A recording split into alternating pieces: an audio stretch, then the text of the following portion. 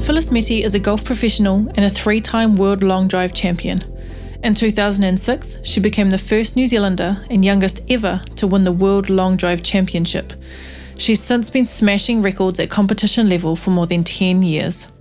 With a career full of accolades, Phyllis is passionate about bringing more young Māori and Pacifica women into the sport. In this episode, we talk about her early days following her dad all around the green. She talks about the choice she had to make between professional netball and professional golf, and we discuss the difficulties of being a Polynesian woman in a male-dominated sport. Phyllis also tells us all about her dream to open an academy of sorts to help kids from Aotearoa pursue their college sporting dreams in the USA. Whakarongo mai. Kia ora, I'm Kiane.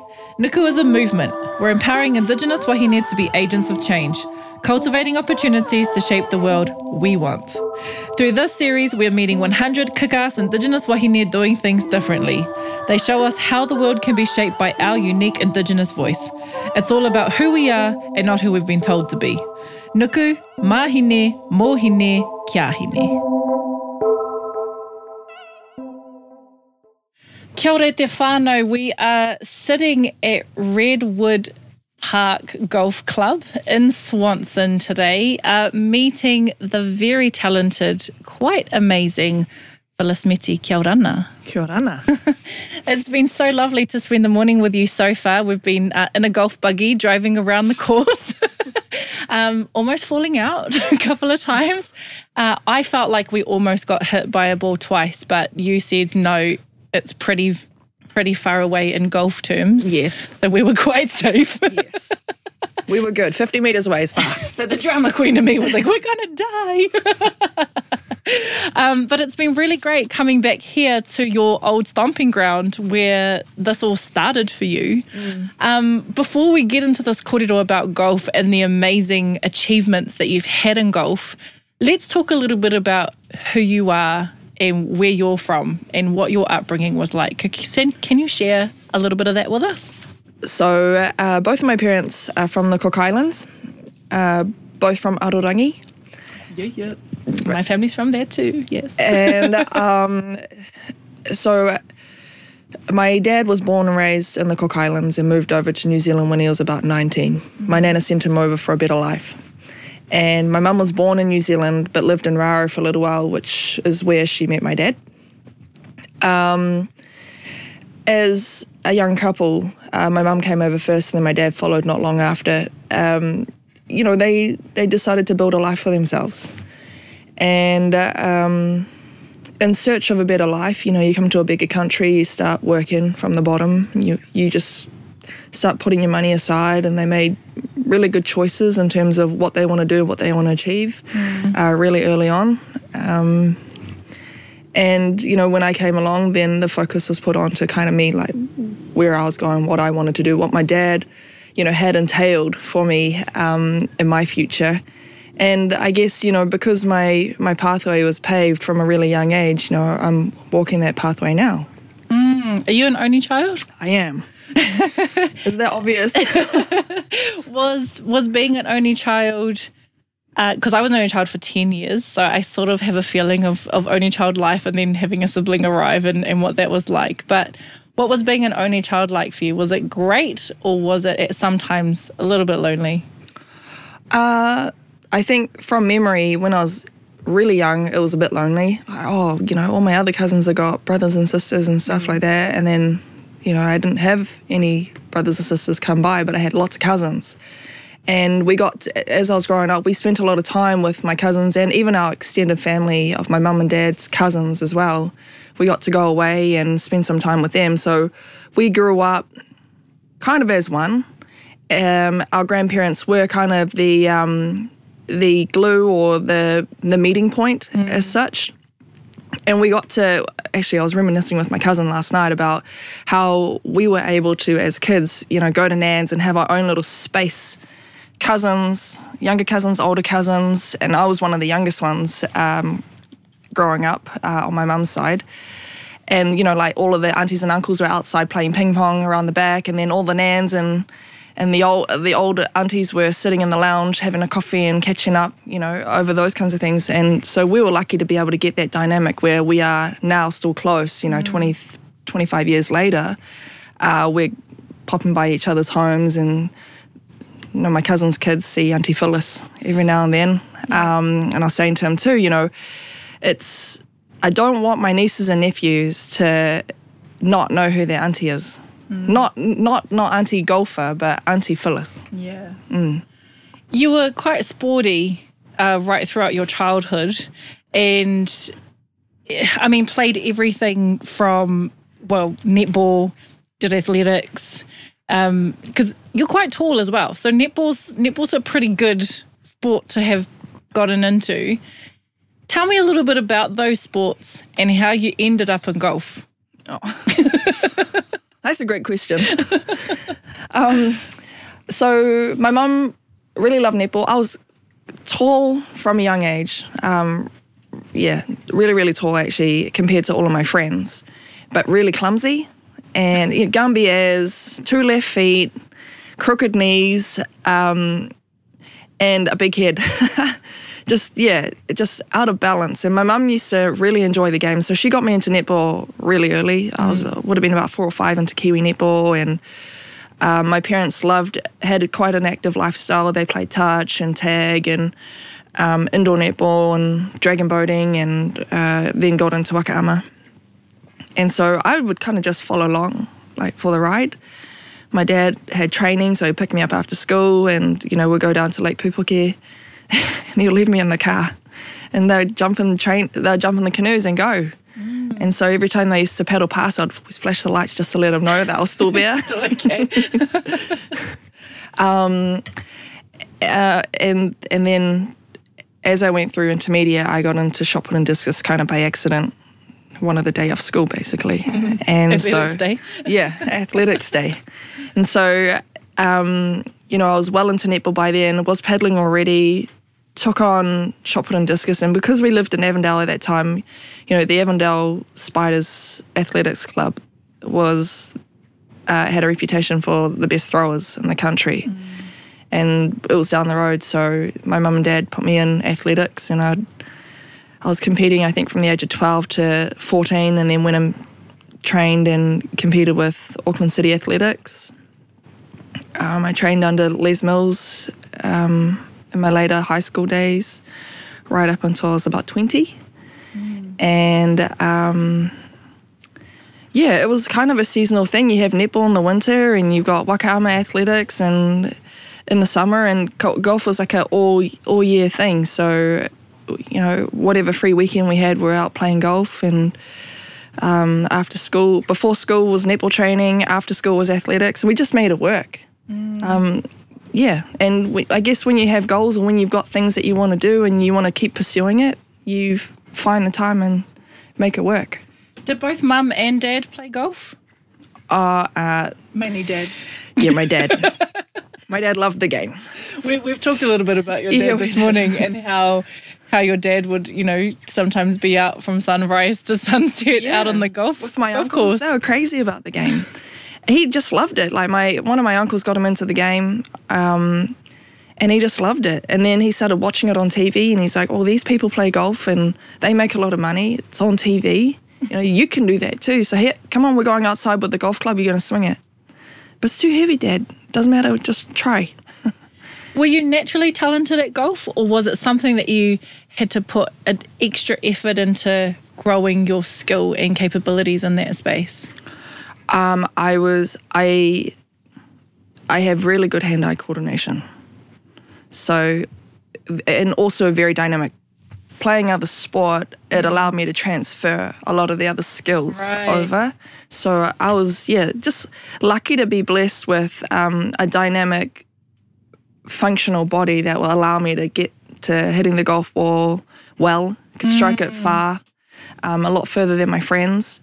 But in hindsight, I probably didn't have the maturity for the game in my late teens, even right throughout my 20s.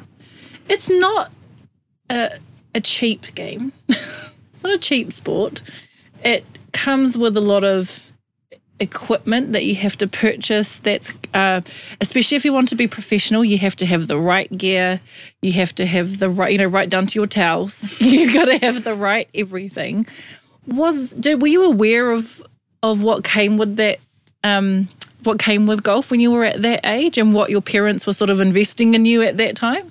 No, not at all. Actually, not up until maybe, the later stages of my golfing career on the tour. There was always a sense of urgency with money, just be careful with your money kind of thing. But I didn't understand the actual cost or investment required to play the game while I was growing up. And it wasn't until just recently when I started doing my PGA traineeship with a company that I used to go and practice at in Takapuna, I realised, my dad paid for a set of golf clubs that were expensive. He invested, heavily on the cost of golf balls so I can practice. And then also, the amount of time that it would take for him to pick me up from school, take me to Takapuna, hit golf balls for a few hours, go home, swing again, and then, do my homework and go to bed. Like that investment day after day, it didn't really dawn on me until I kind of reflect on it now. When did you realise you were transitioning from golf as a sport that you played to golf as a profession that you wanted to get into and have it become a huge part of your career? It became a decision after I won my first World Championship on the Long Drive Tour in 2006. I was on the cusp of playing franchise netball, and I really enjoyed netball at that time too. But also after winning a World Championship and earning, my first paycheck in golf, which was $14,000 US, it then opened my eyes to, you took photography at school, so there's sport photography, there's event management, you can run a golf club, you can play events, you can run events, you can put on all of these things in the industry just around the game of golf. And the opportunities in netball at that time weren't that great. So for me, it was a no-brainer. In saying that, at that time it was a no-brainer, but looking back now, I think, I could have gone anyway, really, and it might have been okay if I went down the netball pathway or another pathway. That championship that you won, so you were the first Kiwi and the youngest ever to win the World Long Drive Championship in 2006? Yes. How old were you? 19 years and 3 months. Wow. Yeah. Tell me a bit about the World Long Drive Championship, because I think for me, who's a complete novice and noob when it comes to golf, I know what I see on television. I know who Tiger Woods is, and Lydia Ko. Like, I know these names. I don't really know a lot about the sport. What is long drive a particular discipline, and what does it entail? Long drive is a discipline of golf. It's about being able to hit the driver as far as possible down a fairway where it finishes. So it's like where it lands and where it rolls out, and then it gets measured from where you tee off to there. In competition, when I first started in 2006, it was 6 golf balls, 2 minutes and 45 seconds. And you had 6 golf balls that you had the same shot to try and get clock your furthest distance. And it's kind of like shot put and discus, where you get your first three puts. So it's not about getting a hole in one. No, it's not. There's no hole. It's about smacking the crap out of the golf ball down the fairway as far as possible. And that's the best part of the game. And I'm sure a lot of people would agree with me when you say driving off the tee is the funnest part of the sport. People spend thousands of dollars on a new driver, but they don't spend that much money on a putter. When in actual fact, putting is what costs or could save your game. So, I agree with it. I still stand by it. And whenever I have, as new students or clients come through, I'm always looking at trying to swing the bat a little bit faster and get a bit more power out of the swing so that you can hit the ball further and enjoy the game more. You've now won 3 of those World Long Drive Championships. And where are the strongest competitors? Where else in the world? Because you are a Cook Islands, New Zealand woman who is from, who's been born and bred here in Auckland. Where are your biggest competitors? Are they here in New Zealand or are they out there in the world? They're out there in the world. Yep. So we also have a 5-time world champion from Sweden, Sandra Karlborg. She came in literally the year after I had finished. And I think long drive took a bit of a nosedive for a little while, especially in the women's division, because of some political things that occurred in 2008 with a post-op transgendered female coming in to win. Yeah, I mean, I lost to her in the 2008 final. She won. And in terms of the sport and I guess what do you call it? Like, just the stigmatism around, transgendered women competing against women in sport. So it made things extremely hard for us. And by then, in 2009, I decided I wanted to go and play on the tour. Like, I'm here, I'm already halfway there. I can get the ball off the tee, I just need to be able to finish it off. And that's what led me down to the tour golfing realm. I wanted to play golf as a professional, but that kind of gave me a bit of a leg up in terms of wanting to move further down a professional golfing career. So there are lots of competitors. We've got in the top 5 at the moment, myself, Sandra, Chloe Garner from South Africa. She's a CrossFitter. She played college golf. She's an absolute beast.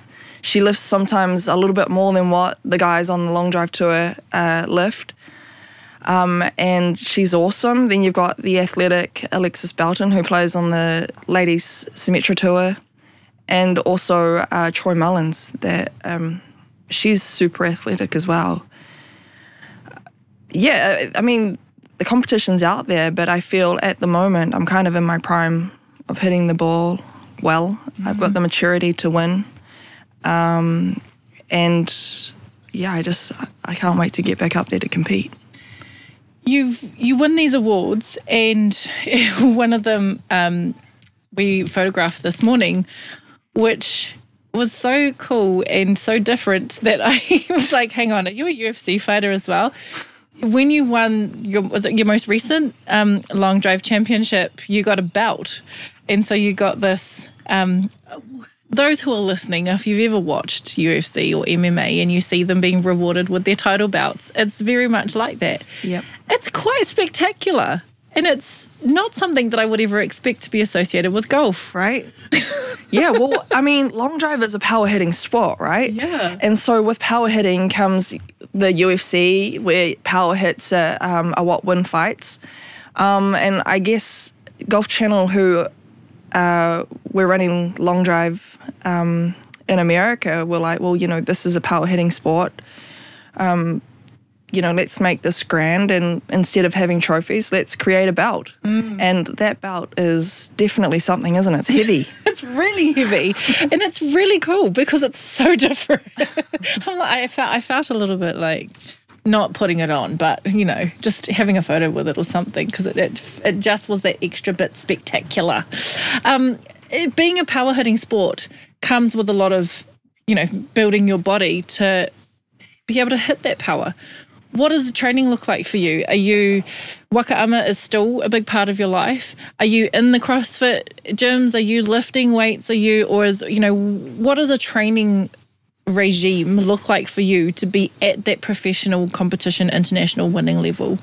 So when I went back into World Long Drive in 2016, I was a lot leaner.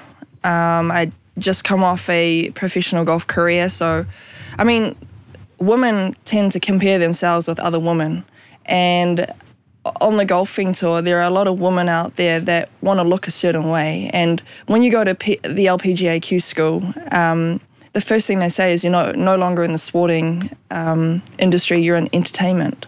And so what you look like and who you represent, those kinds of things are more important than you actually playing the game. And I never forgot that. And this happened in 2010 when I was up in America then. I never forgot that. So a lot of my training is more functional training. As you can see, I'm not that ripped. I'm still very full. You're pretty ripped, woman. But I am strong. And I enjoy doing physical things that have a physical benefit without having to go to the gym. So I love wakama. I love playing netball. I enjoy the physicality of both sports. And, with long drive comes a bit of muscle growth that's required in order to be able to recover quicker. You are hitting the golf ball as hard as you can. It's not like golf where you have to hit it down the fairway all the time. You get 6 shots to go, but you've got to hit them fast. So my gym regime is pretty simple. I don't do CrossFit because it creates too many injuries. But I do believe in being strong, period. So, I train 4 or 5 times a week. Most of that's on the water, which I love doing. I love hanging out with my friends, doing that. We all have a common goal of trying to get the canoe moving as fast as possible. And, as a result of that, we stay strong and it allows me to hit the ball a long way still. When I think about golf and even when I look out onto the golf course today, it is still very much a white man's sport. And it is still very much in all parts of that, in all layers, I suppose, of competition. It is still a male-dominated sport in particular. What is it like for you to be a Pacific woman in this industry? Yeah, it's, let's just take long drive, for example. You would think, and by the looks of it from the outside, that golf or even long drive is a meritorious sport, right? You win based on how well you play. However, what you do off of the golf course is still a sport too, right? If you look at, first of all, I'm not the look that they're after. I'm tall, I'm big, I'm Polynesian, I'm not from America. All of those things kind of count against me. And being an islander, first of all, it requires us, being an islander actually and female, first of all, it makes us have to work harder. We've got to give that extra just to get even the bare minimum. And, with working extra, by the time you actually get your foot through the door, sometimes you're too tired. Sometimes you have to kind of suck it up harder than everybody else that's already got the free flow, or they've gone through the front door, or you've had to kick yourself through the side door just to get in, and then you have to work harder again to try and catch up. And so, with it being meritorious, if you are world number one and you have all of these records under your belt, don't you think you should be paid the most? Well, in long drive, especially in a superficial world of in America and golf especially too, I had someone who was ranked 4th being paid more than I was. Wow. And some would say, that's your fault because you didn't go get it. Why should I, if I've already worked hard enough to get to the top and be a world champion 3 times? There are only 3 of us that have ever conquered that before in history. 1 American, 1 Swedish girl, myself. Why shouldn't I be paid the most? Why shouldn't I get that accolade? Why shouldn't I get that when we've worked so hard to do so? So we have a lot of those questions that go through our mind. I do. I have that question go through my mind, which is why, coming home, COVID has been a blessing in a way where I'm actually able to push more for what's right, and having our girls stand up for themselves, say what they mean and mean what they say, and not feel guilty about pissing off the other person just because it's not what they thought, it's not their view, or they don't agree with you. And it does get tricky when you're thinking about, not when you're thinking about, when you're doing, when you're pushing boundaries, when you're making ripples, when you're calling people out, when you're making those comparisons really obvious. it gets tricky to hold your ground, because in the back of your mind, I'm not saying you in particular, but for people who choose to make a stand in these types of spaces because they deserve to and should, it gets tricky to then go, do I push that little bit further? Does that ostracize me from this group of people? Does that put me on the back foot because I'm making these ripples? Like, you're trying to achieve something on the one hand, getting better recognition, fairer recognition and representation, really pointing out the the privilege that others have, and really making it obvious that this, whatever sport, because this is one sport and there are other sports that do this as well, that the system is unfair. And on the other hand, you're going, but if I push too far, do I risk it all and never get to that point and never get recognised the way that I should be? How do you find that balance? Because it's not easy, and especially when you're one of very few Polynesian women and then one of, very few champions. How do you find the balance, and are there points where you do have to stop and go, this is too much of a risk? See, we grew up in a society, especially Māori and Pacifica grew up in a society of, don't burn bridges because you might need them later. And if you are standing up for what's right, it shouldn't burn a bridge.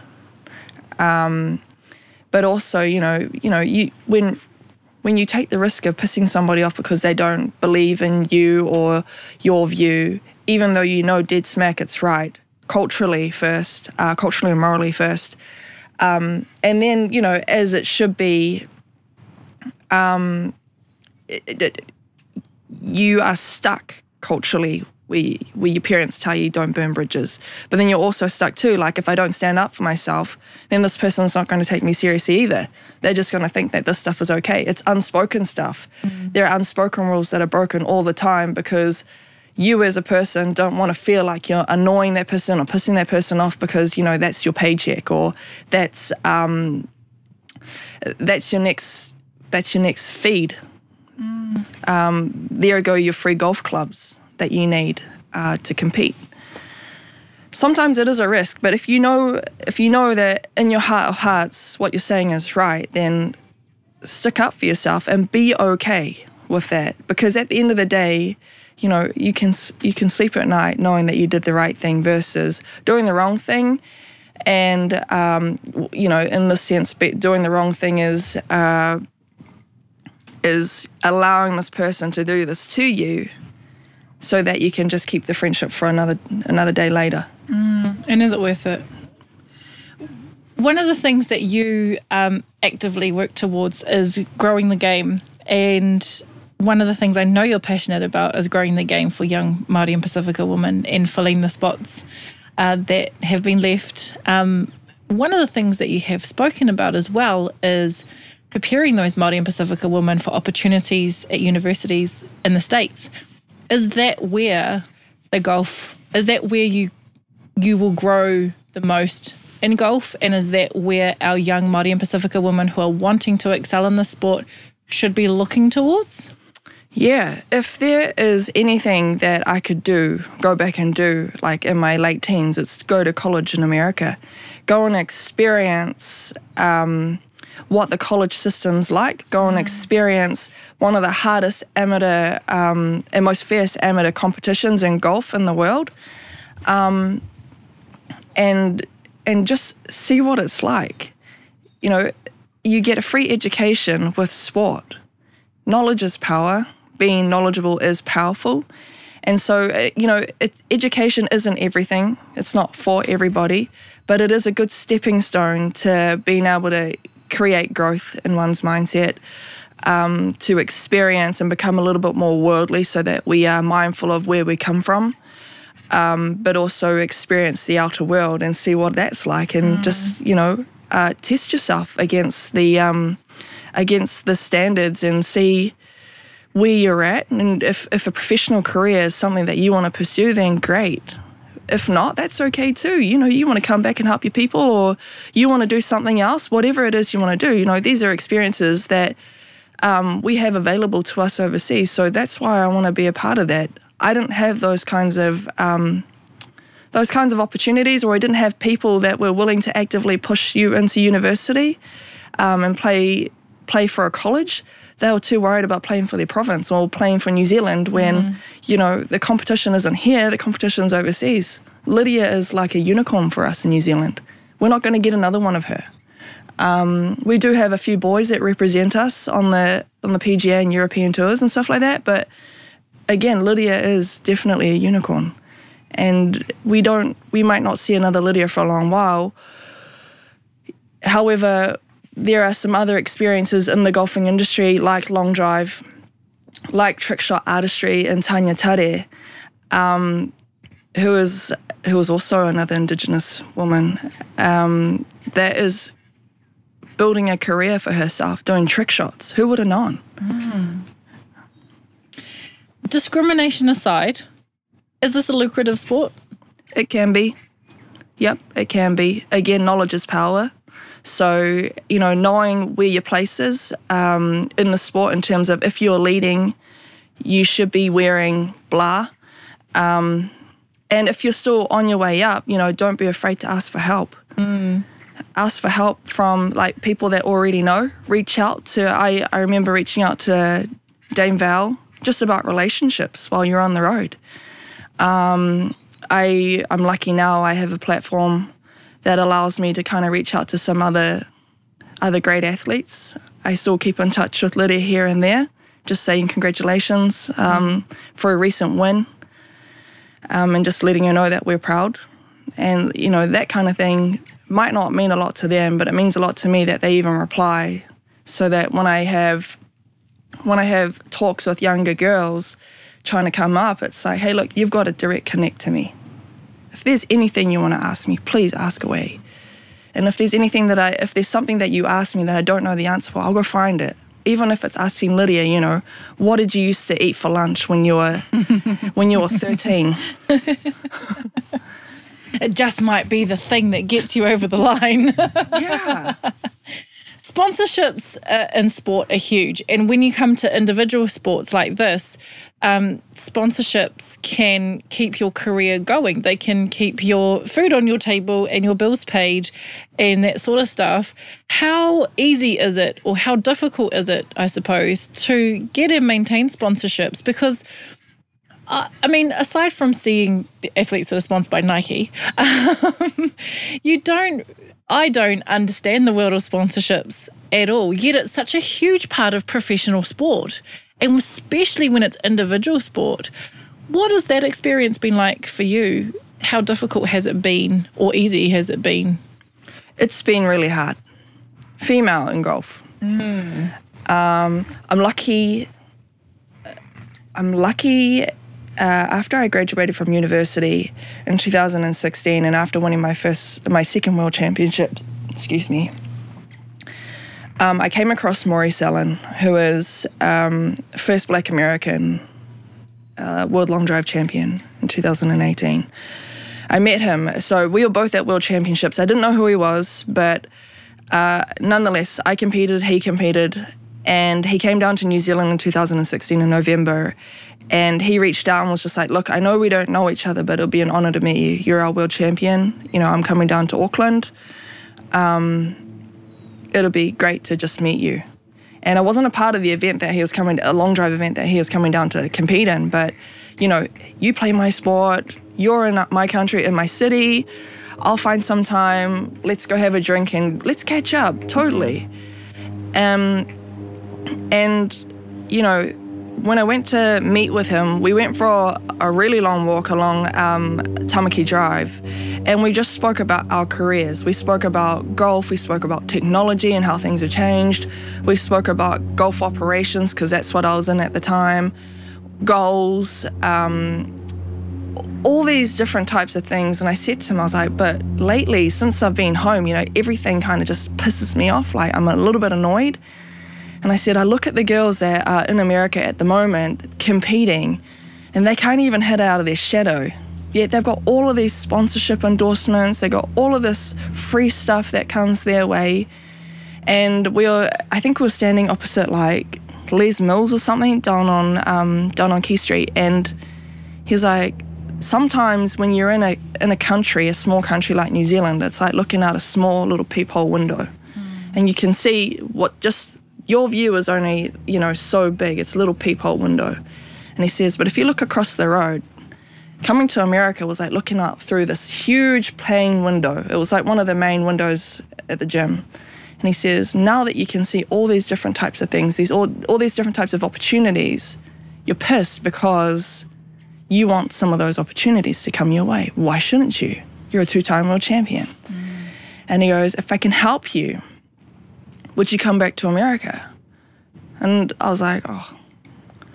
I was kind of content with, you know, I've won my 2nd world championship. I'm not playing golf anymore. I'm in a career that I actually enjoy doing because I was good at it. And even though I wasn't holding the golf club, I was still running events and I was still in amongst the golfing industry. And, you know, I enjoy that. I enjoy meeting the members. I enjoy having kids come in and you say hi, not because you're a 2-time world champion, but because you just Phyllis.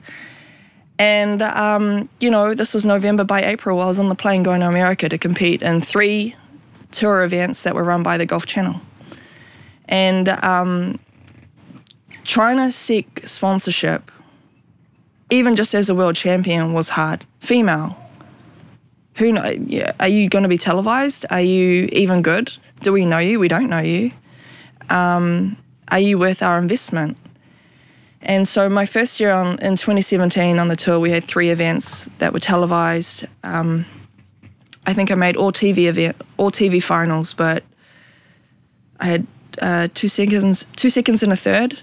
And for me, after that year, like if you look back at it, you're like, oh, you know, 2 seconds and a third is good. But the way that I swung the golf club and how quick I was swinging it, which was like 5-6 miles faster than every other girl, and still losing, that pissed me off. So it got a bit of fire up my backside to at least get out there and sell myself properly. Grateful to have Maurice just kind of direct me and say, hey, look, this is the way that you need to go. That's the way you need to go. You need to contact that person immediately, just to keep my finger on the pulse and make sure that every time I move my finger, the pulse is getting stronger. And so being able to get sponsorship for a female in golf is extremely hard. A lot of the girls that play on like the Symetra Tour, which is a tour below the LPGA, a lot of those girls aren't being sponsored. They're using their prize money as food money. Prize money should be your savings, should be your KiwiSaver, and you know, having a professional sponsorship is so important because it pays for your day-to-day stuff, like eating, like accommodation, like travel, like clothes. And it's not just golfing clothes, it's, you know, workout gear.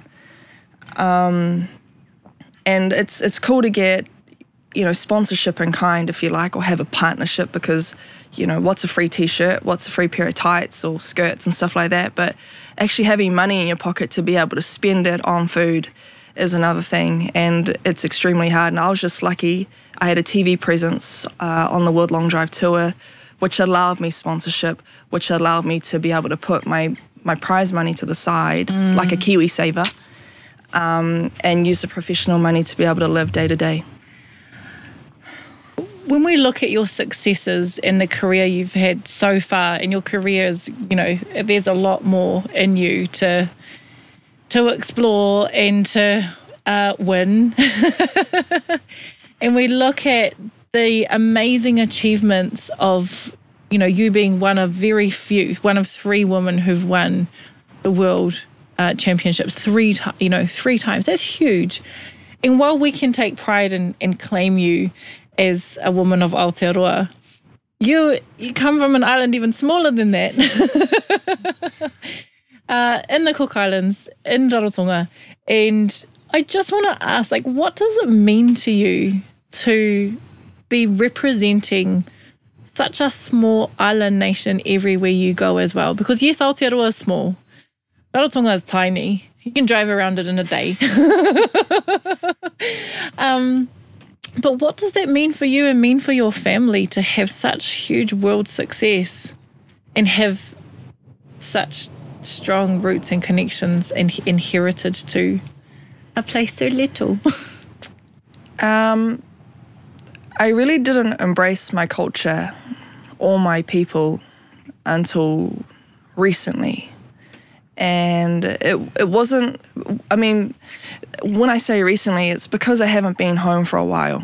So I was out exploring and experiencing different things.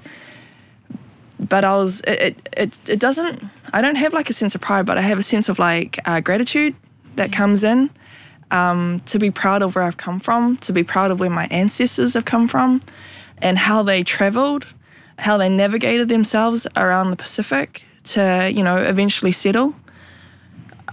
Unfortunately, some people's ancestors don't have that history or story that they can be necessarily proud of. Some people still don't know where they've come from, where I've been living over the last 4 or 5 years. And to be frank, it's heartbreaking seeing that. And, you know, also speaking the same language of those people that stole you from your country, from your continent. You know, I always get a sense of gratitude of, you know, I'm grateful because I have a heritage that is full of navigation and we're still exploring. I'm grateful that we have a language that's unique to ourselves in our small, tiny island, but also in Polynesia with our different dialects. And then I'm also grateful to be able to be offered the opportunities, you know, that the universe throws at us that allows me to, you know, allows my parents to come to New Zealand and grow as people. And then I come along and I get to experience these opportunities, and then I can move on to, you know, somewhere bigger that has an industry that's almost endless because there are so many golf nuts out there. Yeah, I just have a sense of gratitude more than anything. I don't know what it's like for my family. I'm just Phyllis at home, which is nice. Even little Phyllis in Raro, which is even less significant, but that's okay.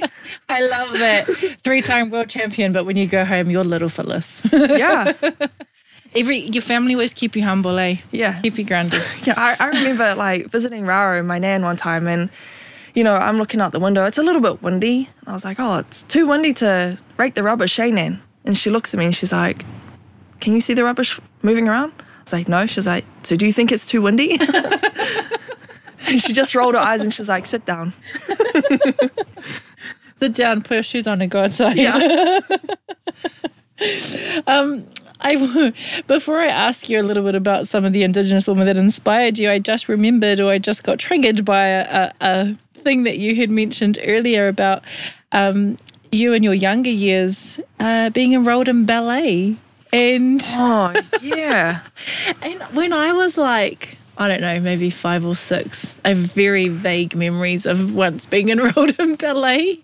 It's such a different thing. How old were you when you were in ballet? Oh, my mum put me in ballet when I was about 6 or 7. Oh man, I was gonna be ass. So my mum. When you talk about being clumsy and having 2 left feet and everything when you're playing sports, so you know ballet needs quite a bit of coordination and balance. It was purely for that reason. Ballet and then gymnastics. I had no sense of awareness at all, and you know, we'll be walking, and there's nothing in my way, and I'm falling over just out of nowhere. So my mum put me in ballet when I was young, and every Tuesdays we had to wear like bike shorts, and I was a real tomboy kind of girl growing up, and so my friends used to ask me, like, why are you wearing those shorts? I'm like, I've got ballet after school. Ooh, ballet. Why you play rugby? Yeah. Did you ever perform on the stage? No like, did way. you ever do, no I never lasted that long. Okay. No way. No way. So just one of those things that you once did, but it's something that I had to go through in order to be what I am. We've talked a little bit about your mum and your nana, some of your cousins, and I know that there are also a number of Pacific athletes that you have looked up to over the years. But who are some Indigenous women, or who is an Indigenous woman that has inspired you through your journey? Growing up, when I was doing athletics, Beatrice Fonwina had just she was just retiring, And Valerie Adams is a few years older than I am, but she was like already world champion by the time she was, I think, 15 or 16. I went to school with her. She was already amazing, and we were all in high school. Yeah, and then she had this persona. She was such a performer. She was just able to put on this persona when we were competing. And, you know, at training, you're like, oh, hey, you know, how are you? Crack jokes, talk a lot kind of thing. But as soon as you were in competition, she'd look at you like you're nothing. And she made you feel like nothing. And that was just, like, that was her as a competitor. And it never really dawned on me until, you know, like later on in life when I was actually trying to take this seriously, where I understood why she did what she did. And, you know, for Polynesian women, we are able to utilize our power and strength in a graceful manner. And I don't know if you know what it takes to throw a discus or a shot put, but, you know, a shot putter actually has a faster start than a 100-meter runner. And to be able to put that much power and strength in a small amount of space, whether it be, you know, spinning in the circle on the discus or, you know, gliding across the circle for shot put, you know, these girls are powerful. Mm-hmm. And, you know, I was also in a power sport too, which is powerful. And, you know, those girls I looked up to basically because I had no choice, but more so, you know, now I still look up to them because of what they're doing now, today. And just in the world, like the contribution that they're making in the world outside of their sport as well. Totally. Is pretty amazing. Yeah.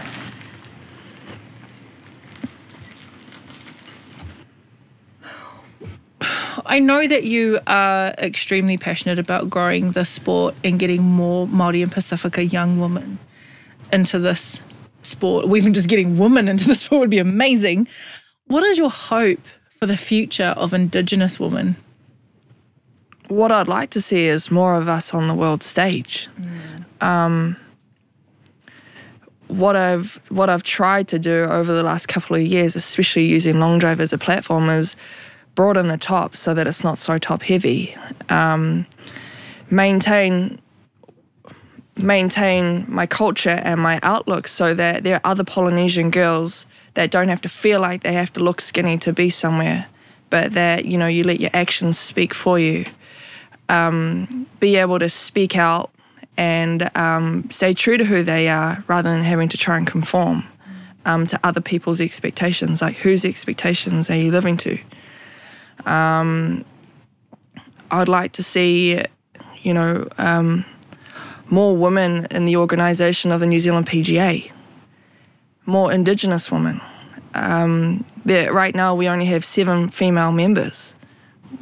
Let's get some diversity up in this joint. Not necessarily just in women, but in Pacifica and Māori. We need more Polynesians in golf in order to foster Polynesians in golf. Now, how can we do that if, you know, we're not doing it ourselves and leading from the front? We always talk about, you know, like first the worst, that saying. Well, it is. Being the first is the worst.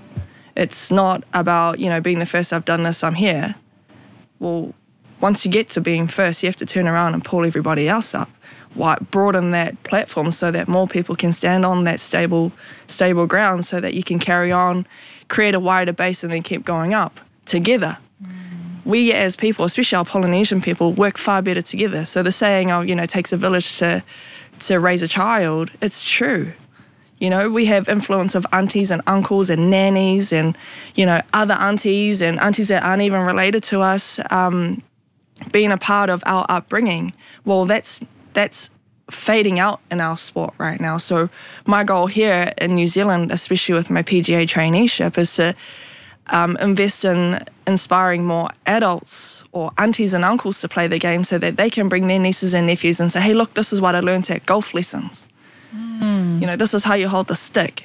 Yeah. That's how my friends grew up playing. That's how I grew up playing, is I learned this, now you learn it. I hope to continue that, and I hope that, you know, we can inspire more Polynesian girls to do this, to want to do the same thing, and that's the only way that we can grow the sport. That's awesome. We've talked about your great achievements. Are there some more on the horizon? What does the future hold for Phyllis Meti? Well, I'd like to compete more. Yeah. And I'd like to be knocked off my block from the top on purpose rather than kind of fading out on a high. I'm okay with that.